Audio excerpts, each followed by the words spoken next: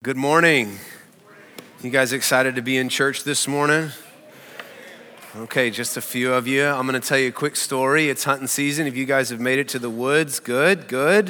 Glad, guys and gals, get out in the woods. It's good for your soul. We were out in the woods last weekend, and Abby and I were bow hunting, and we were sitting in a wonderfully strategic spot, and there was no action within the first 30 minutes or so. And so naturally, what do we begin to do? We began to read, and the good hunters, the skilled hunters, in tune with nature that we are, we read and kept reading, and after, I don't know actually how much time passed, I looked up and we had 4 does standing about 20 yards in front of us, staring at us going, "Hey, are you here for any reason at all? Or are you just gonna keep reading your book?" And so we responded and said, "No, hang on just a second, let her get our stuff together." And anyway, so some of you guys are coming to church like that. I'm just saying, some of you, you didn't see that coming, did you? You thought you were gonna laugh at me and my poor hunting skill, but some of y'all come to church reading a book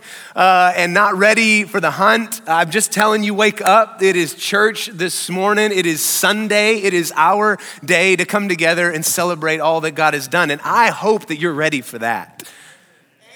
All right. We're working on it. Some of y'all still reading. Okay, we're gonna go in Exodus chapter 7 this morning. Exodus 7. And quick reminder, if you do not have a copy of scripture that you can take home and dive into and highlight and underline and all that fun stuff, we would love to send you home with a copy of God's word. If you will make your way to the resource center, which is right out either one of these double doors, you'll find it over there. We would love to send you home with a copy of scripture. But we're gonna be in Exodus chapter 7. And here's the deal.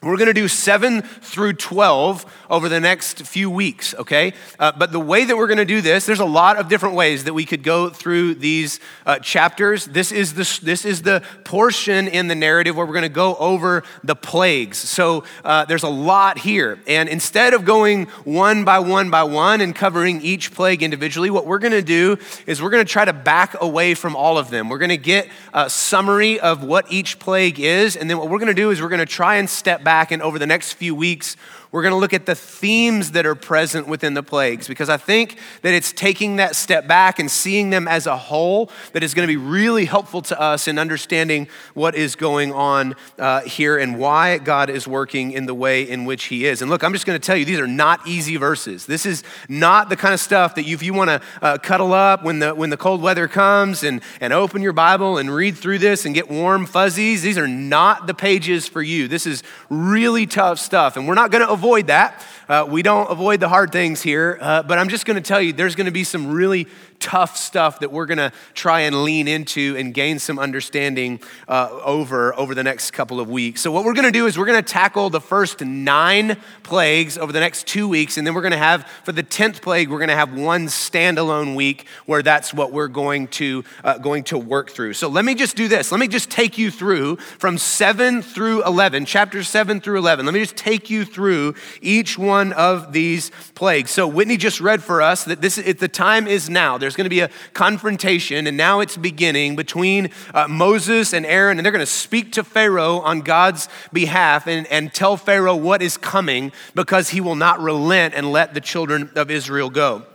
And so here it begins. If you'll go to chapter 7, verse 14, you're going to see where the plagues begin. And the first one is that God says that he is going to turn the waters in Egypt, more specifically, he says the Nile and everything that surrounds it, to blood. And so at the command of Moses and Aaron, the Nile turns to blood. And it says that the fish die in the Nile, that all of the water becomes toxic. And Pharaoh does not, at this point, he sees all that happens and does not relent. Scripture says that his heart was hard, and we're going to go over that theme next week, but he does not relent. He doesn't respond.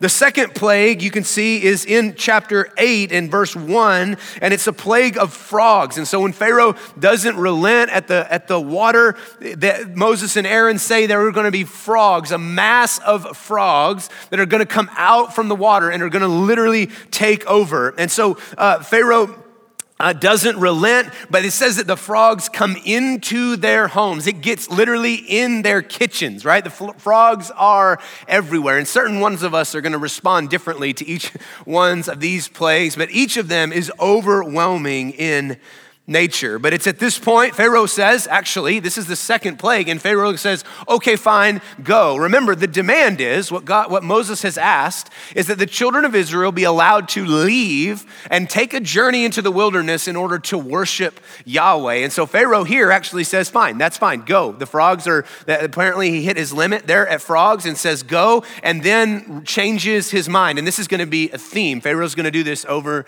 and over and over again.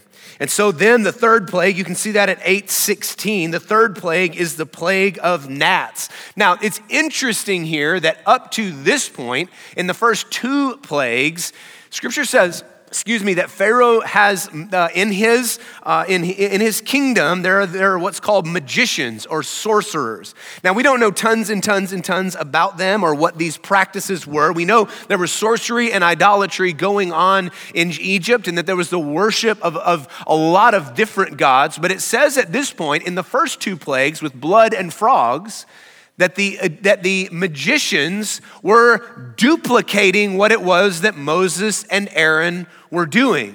Now, we don't get any other detail really other than that, but that they were duplicating. And it's a good reminder, and we're gonna see this woven throughout the narrative here. It's a really good reminder to us, again, and we've talked about this before, but this is not a showdown between God and a man named Pharaoh. That what's going on here is God is confronting the powers of darkness and evil that are wrapped up in this human kingdom of Egypt that are being used to keep God's covenant people who have been promised to be the ones through whom which the redemption of all of creation would take place, and they are keeping them enslaved, right? So this is a confrontation between God and the powers of darkness and evil wrapped up in this kingdom of Egypt. And here we see it in plain view, this magic and sorcery, this bending of power, not to the praise of Yahweh, but for the purposes of this kingdom of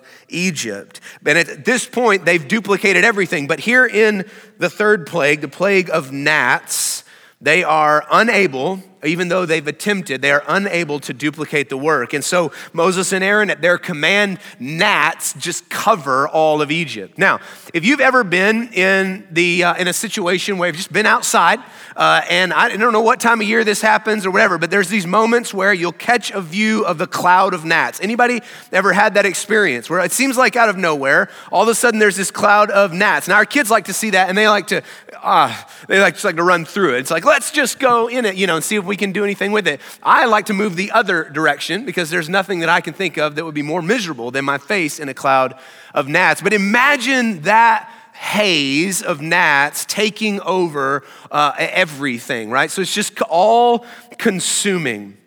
Pharaoh does not relent at this point. And so the fourth plague, and you can see these on the screen behind me, is a plague of flies. And so at Moses and Aaron's command, there is a swarming of flies. Now, one thing that's interesting is that we are going to be reminded over and over again throughout these plagues that the people of Israel remain unaffected by the plagues that are occurring. It says in the land of Goshen, which is where the children of Israel were living, that these plagues did not affect the land of Goshen. And here, after the flies, Pharaoh again says that they can go and worship Yahweh, but then changes his mind. So, the fifth plague. In the fifth plague, at the command of Moses and Aaron, all of the livestock in Egypt die. Now, I want you to we're at plague 5, and I just want you to imagine the cumulative effect here at this point, the burden and the weight. We've been through stretches of really bad weather, right? Have you ever experienced just a stretch of long bad weather? Anybody live here over the summer? Okay, right? And you know the cumulative effect of an environment that is difficult to live in, right? And that's a tame thing that we went through in comparison to all of this. But just imagine as this continues to compound itself over and over and over again. And so all of the Egyptian livestock die, but the children of Israel, their livestock are again spared. And then the sixth plague, Pharaoh does not relent, and the sixth plague is where there is a dust that covers the land. And when the dust falls on people and livestock, it creates boils on their skin. And this one just sounds excruciating. What's interesting about this one, and so you've got all of livestock and people that are covered in this skin disease. And what's interesting here is that it said, now the magicians have not been able to keep up, right? They were out at plague 2. But what's interesting here is that it says that they can no longer stand before Moses and Aaron. And I think that's really important to pay attention to. That the sorcerers of Egypt have come to a place of being fully overcome and no longer stand before Moses and Aaron. Of course, here Pharaoh does not relent, and so the seventh plague of hail, and it's labeled the plague of hail, but there's more in it. It says that thunder and rain and fire and hail flash continually in the land of Egypt. So anything that had not been destroyed at this point and anything that was outside is destroyed. But of course, again, there's no hail in Goshen. Pharaoh here actually tries to appear as if he has reached a point of humility. And he says to Moses, okay, fine, I relent. I've had a change of heart. He gives lip service to Yahweh. And Moses has figured it out by now. And Moses is like, I know that you are not for real, but fine. Moses shuts down the plague. And then again, Pharaoh does not relent. And he says that the children of Israel cannot go free. And so then the eighth plague, the plague of locusts, the locusts come and consume everything that was left after the hail. And scripture says that the locusts were so thick at this point that it was as if it were dark outside. The cloud of locusts was so thick that it was as if it were dark outside, which makes way for the ninth plague and the last one that we're going to cover today, which is a plague of darkness. And so Pharaoh does not relent after the locusts, and there is the ninth plague of total darkness over all of the land. And it says that for 3 days, they could not even see one another. So it was so dark, and I don't know if you've been in an environment ever like that where you just go, wow, it is darker than normal. But it says it was so dark that they could not even see one another. And this just reads, as we read through this over and over and over again, and we just allow the weight of what we're reading to sink onto us, to get onto us. This is an incredibly heavy stretch of judgment from Yahweh.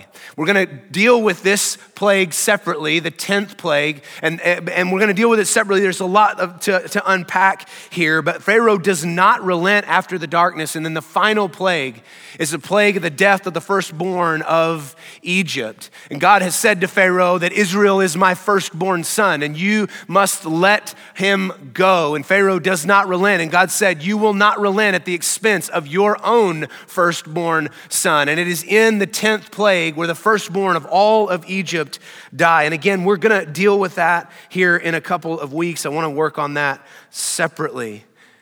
But the question that, as we read through this, the question that probably hits most of us is why? It just feels harsh and heavy. Why, God, would you put such destruction on people? What is going on here? We're going to work through this theme. One of the things that's happening here is Pharaoh's hard heart. And I said it a minute ago, but we're going to deal with that next week. It's a major player in this game, but we're going to deal with that next week. But the question is, why the plagues? We know that God has already said that the reason why he's bringing the children of Israel out is for the purpose of what? For the purpose of worship. That the rescue is for the purpose of worship. But there's another layer that Whitney read for us in Exodus chapter 7 that we need to pay attention to. And I want to point that out to you. If you'll go to Exodus chapter 7 in verse 5, and it helps us understand why the plagues. It says in verse 5, the Egyptians shall know. Now keep in mind, in verse 4 is where God says there was going to be great acts of judgment.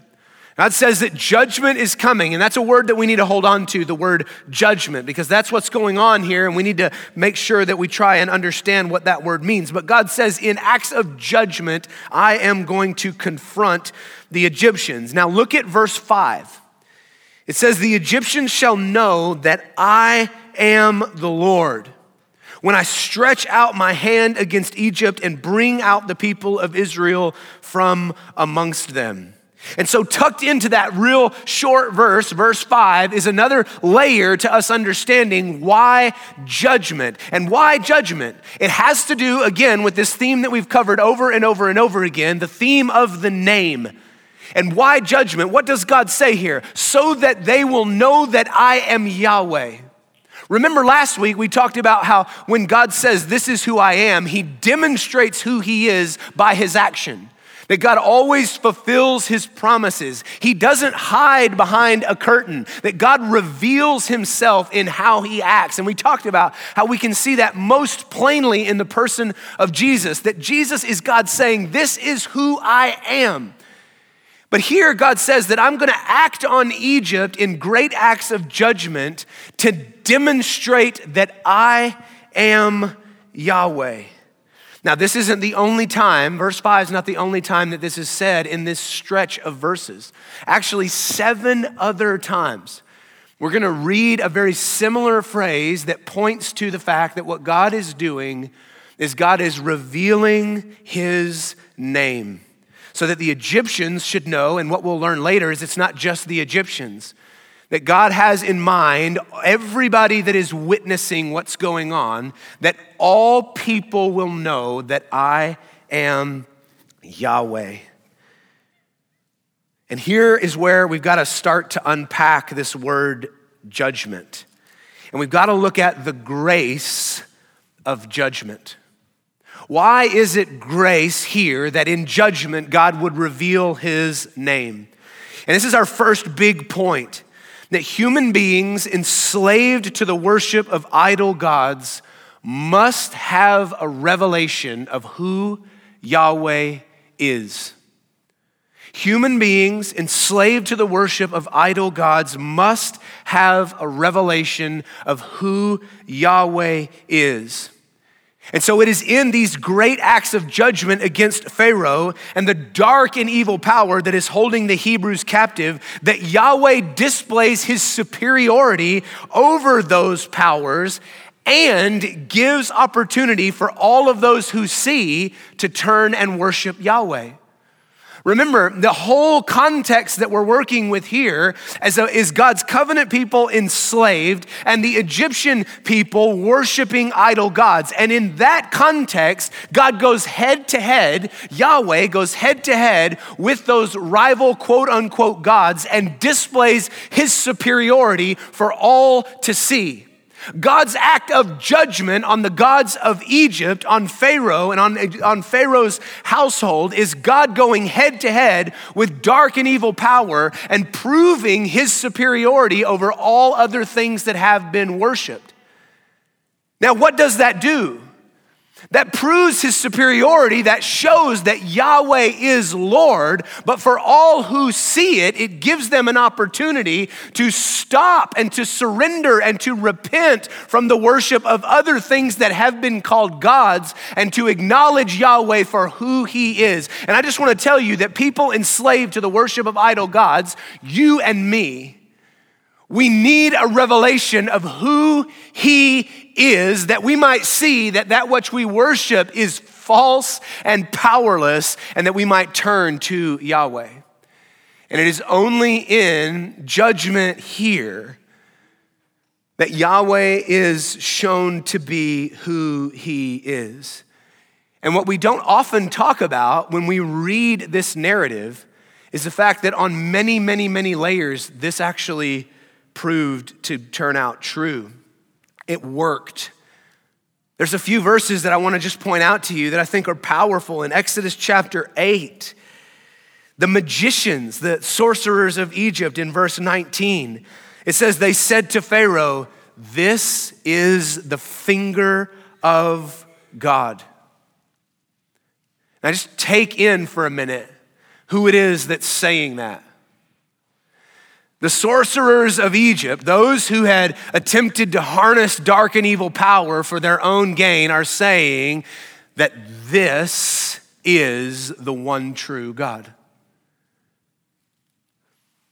In chapter 10, before the plague of the locusts, in verse 7, we have an account of Pharaoh's servants saying to him, "How long shall this man," talking about Moses and Aaron, "be a snare to us? Let them go, that they can serve the Lord their God." And so watch these pieces. These are subtle, but we've got to pick this up. You've got the magicians of Pharaoh's household saying, I think we need to pay attention to this. This God is legit. And then you've got the servants of Pharaoh's household saying to Pharaoh, "Stop, you are encountering and slamming up against a power that is greater than we have ever known. Let them go, align with the purposes of Yahweh. This is the real deal." And so all of Pharaoh's household is turning to Pharaoh and going, "We've got to align with the purposes of Yahweh." And yet Pharaoh remains hard-hearted. But it is in judgment that Pharaoh's household says that this is the real deal. In Exodus chapter 12, we're going to get there in a few weeks again, but this is when the children of Israel are finally let go. And it says that there's Egyptians that send them out with all that they asked for. That they surrender all that they have into the hands of the Israelites and say to them, "Go." And then scripture says, again, it's small, but we have to see it. It says that a mixed multitude left Egypt.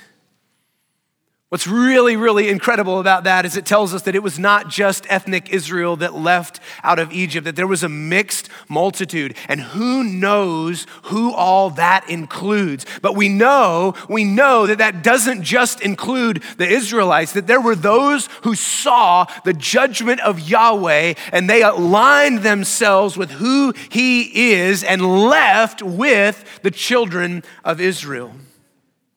And so again, why judgment? Because it is in judgment that Yahweh says, "This is how you will know. I am revealing who I am." And it is in the grace of judgment that we realize that he is God and have the opportunity to align ourselves with his work. The truth is that Yahweh is committed to his plans and purposes for good. And if I would just try to summarize the word judgment as it shows up in scripture, can we just admit that that's not a word we're really comfortable with? Nobody else is kind of uncomfortable with that word judgment? Do you guys not just wake up in the morning going, "Oh, I hope someone judges me"? No?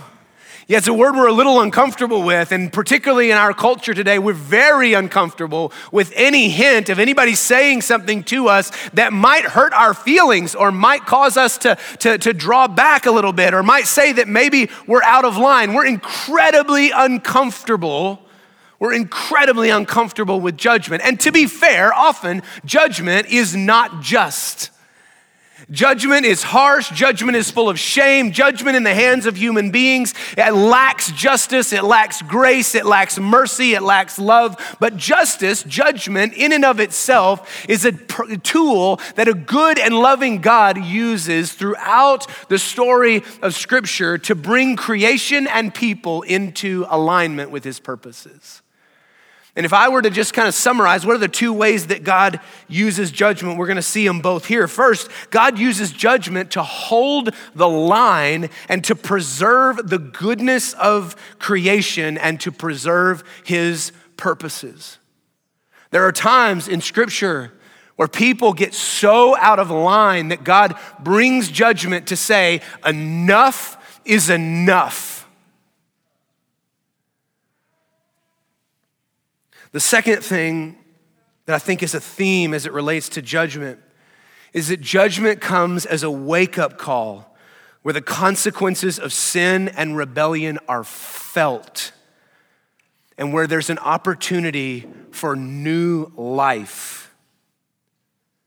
Judgment allows for us to feel and become acquainted with the real consequences of sin. That though painful, judgment is painful, it gives us the wake-up call that we need to realize that the way in which we are headed is not good and gives us opportunity to turn. As I was thinking about how to think of this in terms of a picture, something came to mind as Becky and I were talking about what do we put in the kids' bags. And so kids, in your bag, you've got a little coloring sheet. And that coloring sheet is, it may look a little out of place. It may look a little odd. It's a coloring sheet of somebody in the Forest Service doing a prescribed burn, right? And doesn't that sound like a fun kids box kind of thing? There's a little QR code on there. I think you can go learn about prescribed fire and some fun stuff there. But here's the thing. If you've ever driven around East Texas, one of the things, it's a very familiar sight. If you get out of town a little bit and just drive around on the highways and county roads, one of the things that you are going to see, and you don't have to really look hard, is you're going to see evidence of fire. If you look particularly closely in pine stands and in forest areas, you are going to see evidence of fire. It's a familiar sight. Interestingly enough, Scripture often uses fire as a picture of judgment. God's judgment is often reflected on and used the fire as a way of illustrating judgment. Now, what in the world are we talking about when we talk about fire and prescribed burning as it relates to judgment in Egypt? Well, here's a couple of things. First of all, that looks pretty intense, doesn't it? That looks really, really, really intense. And if you drive around and you look at these pine stands and in the forests of East Texas, you're gonna see evidence of fire. You're gonna see black trees, depending on the base of trees. You're gonna see, depending on the timing, you're gonna see kind of some scorched earth, very much like what you see there. You're gonna see what looks like devastation. But there's three major things that happen anytime fire moves through an area. And the first is, and this is a wildfire prevention strategy, the first is that the things that let wildfires get out of control with prescribed burning are taken care of so that if there were a wildfire, it doesn't get out of control. There's a removal of that which exacerbates disaster when we do prescribed burning. But here's these other two that I think are really interesting. There's all sorts of invasive species, plants and grasses and shrubs and trees that are trying to take root in the beautiful, wonderful East Texas soil that grows timber that we buy at Lowe's. There's all sorts of things wanting to grow up around those trees that are invasive and not good. And fire that comes through those areas, it reduces and prevents the growth of unwanted species.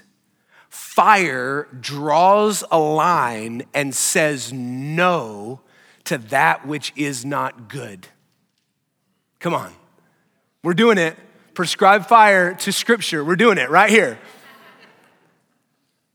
Think about this. The fire of judgment, just like the fire in a pine stand, says no to that which is not good. And judgment in Scripture, judgment in the heart of God is never unjust. God never judges without justice. The justice of God, the goodness of God, the mercy of God, the grace of God is always present in judgment. But judgment is a way that God draws a hard line and says no to that which is not good. To that which ultimately corrupts and destroys, there is a hard line called judgment where God says no.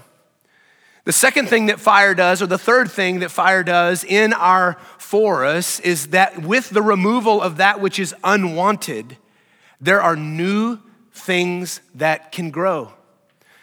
One of the coolest things you'll see in an area that has been burned is you will see the springing up of all sorts of stuff that in that seed bed has been dormant for years. And without fire, there's nothing to remove the clutter and allow it to burn. But when the fire comes through and the stuff that's no good goes away and that soil is disturbed, there's a whole native seed bank that lays underneath the soil that is allowed to spring up and grow. The fire of judgment allows for new life.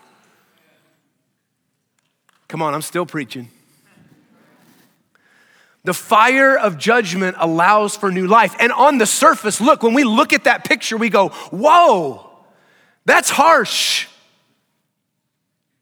That looks painful. There's scarring, and that just looks pretty gnarly, right?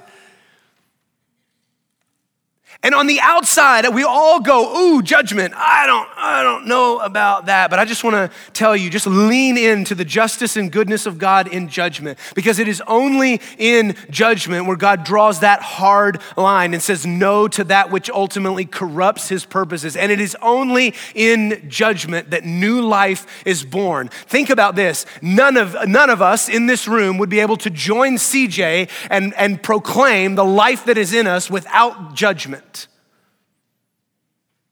You with me?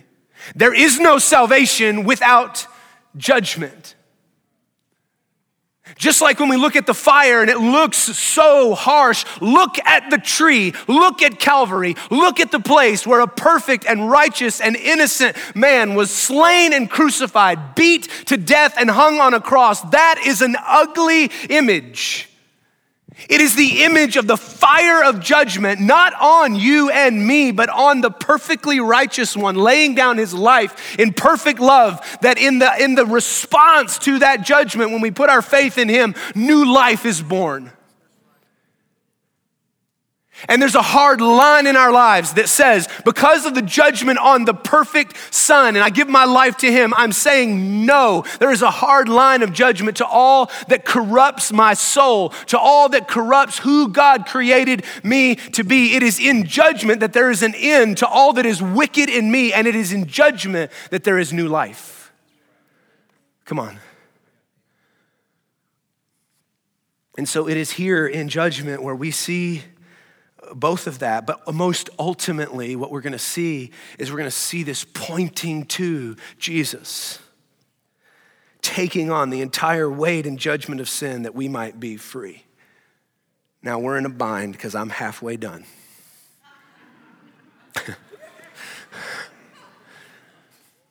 All right, so here's the second theme. We're gonna go fast. Do you guys have your Bible belts on?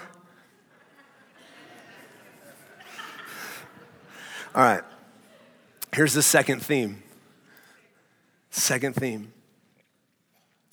The other thing that we see here that I think we really need to pay attention to is the really dark and grim reality of the human condition. We like to pretend like sin doesn't really have consequences. We like to pretend like it's no big deal. But the reality is here, we kind of get this unmasked look at the gravity and the weight of sin. The evil and the wickedness of Pharaoh's kingdom and the slavery and exploitation of God's people is meant to show us the devastation that sin and a rejection of Yahweh brings into the world. And I think often when we read this story, we think of Egypt and Pharaoh as this set aside example. Pharaoh and Egypt are somehow other than. It's just that one-time thing. But can I just tell you that I believe that Pharaoh and Egypt are the normal trajectory of sin and idolatry? Listen to me. This is not a unique one-off thing. Look around the world. Open your newspaper or your computer, however you. Look around. Egypt and Pharaoh are not some one-off moment. Egypt and Pharaoh personify the reality of idol worship, of broken human beings, of a worship of power, and all of that getting mixed up in human kingdoms. It is everywhere. Pharaoh and Egypt have not gone away. And if we're looking, Pharaoh and Egypt are right under our noses. I'm not saying, I'm just saying. And my point is, this is not a one-off example. This is supposed to, as we read this is supposed to weigh us down with the reality of the brokenness of the human condition. This is what people do to one another in the context of idol worship and sin.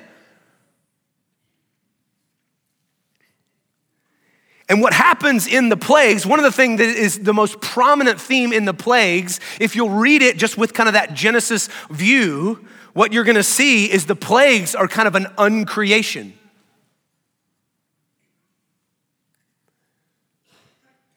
It's in the plagues that the hard-heartedness of human beings and the worship of false gods brings darkness and destruction into God's good world. Notice what happens. In the plagues, instead of order, there's chaos. In Genesis 1 and 2, what did God bring into the world? Order. But here, order descends into chaos. Here, the plagues bring a loss of dominion over the creatures. The gnats, the flies, the livestock, the frogs, it's all out of order. There's no dominion. Human beings are now subject to the wildness of creation.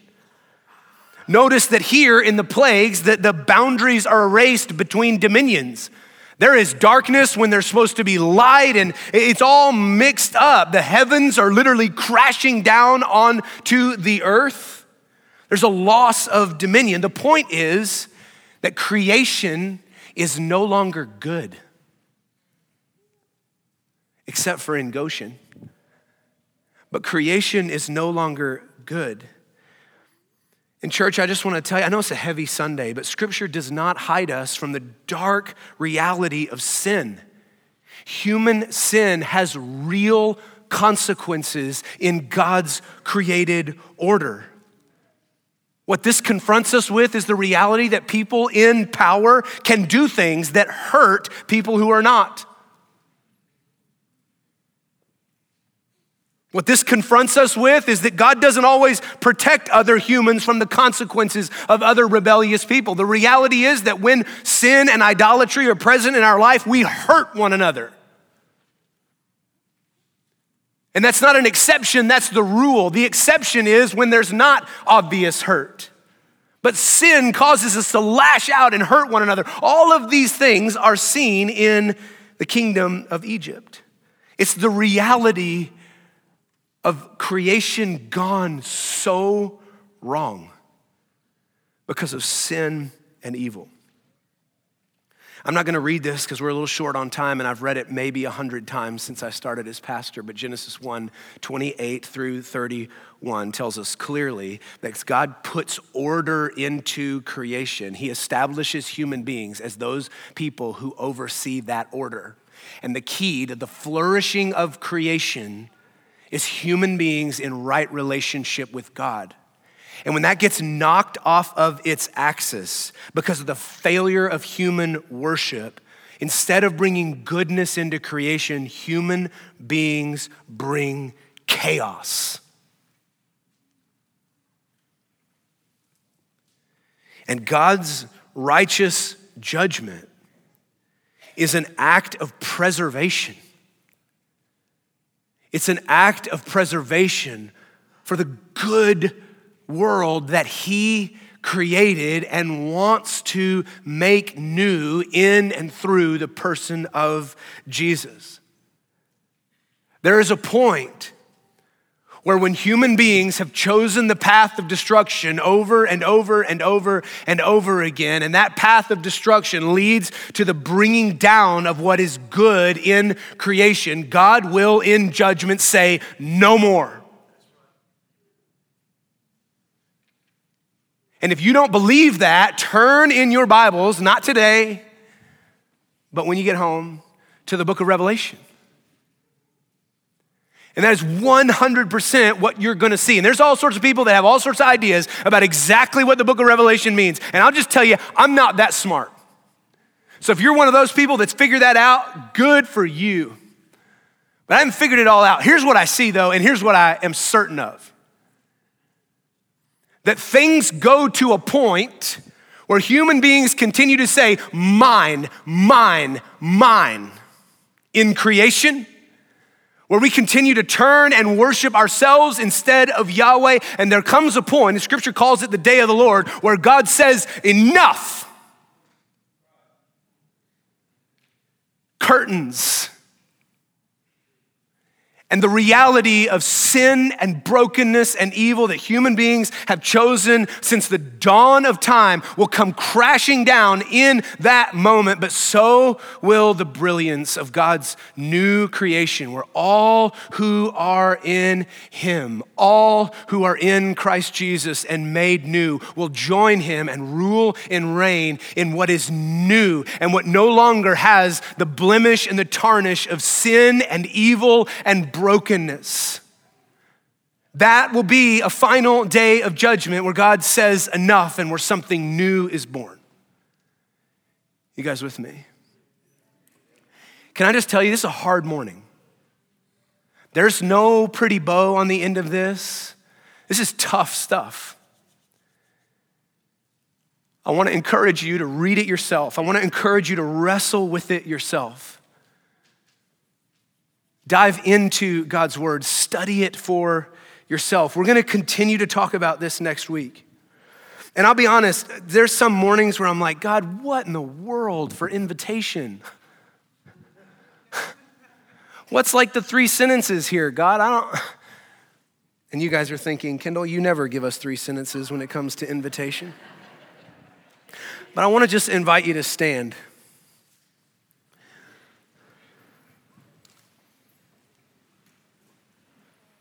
And I think I can just bring you into kind of where I've been as I've wrestled with this. Because I'll just tell you, I read these hard things and I struggle with it.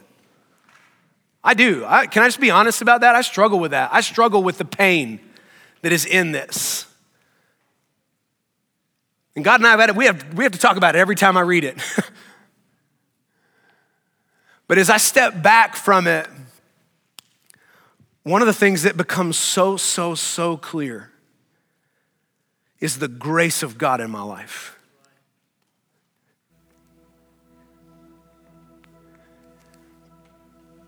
That God would allow that fire of judgment to come not on me, but to come on himself. That he would step into that place of judgment, that everything that I deserved, everything that I had coming, all the brokenness and wickedness that I have brought into the world, and I can tell you my story, there is a healthy amount of brokenness and wickedness that I have brought into the world. And instead of that fire of judgment consuming me, he took it on himself and then gave me an opportunity to live. If that doesn't just overwhelm us with grace, man, I don't know what does. And I would just say to you that there is a God that loves you that much. Those of us that have lived in it, those of us that have joined CJ in the water, we know that God. That his love for us is that great. And because of that, he is worthy of our worship. If you don't know him, he's that good. If you don't know him today, he loves you that much.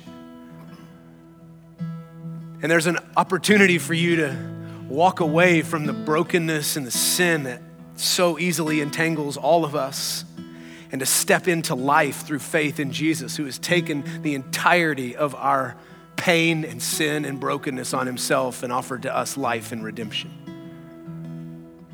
And that gift is free. It will cost you your life. It will cost you walking away from and laying everything down and calling him Lord, like you saw CJ do this morning. But in the place of death, you can be free.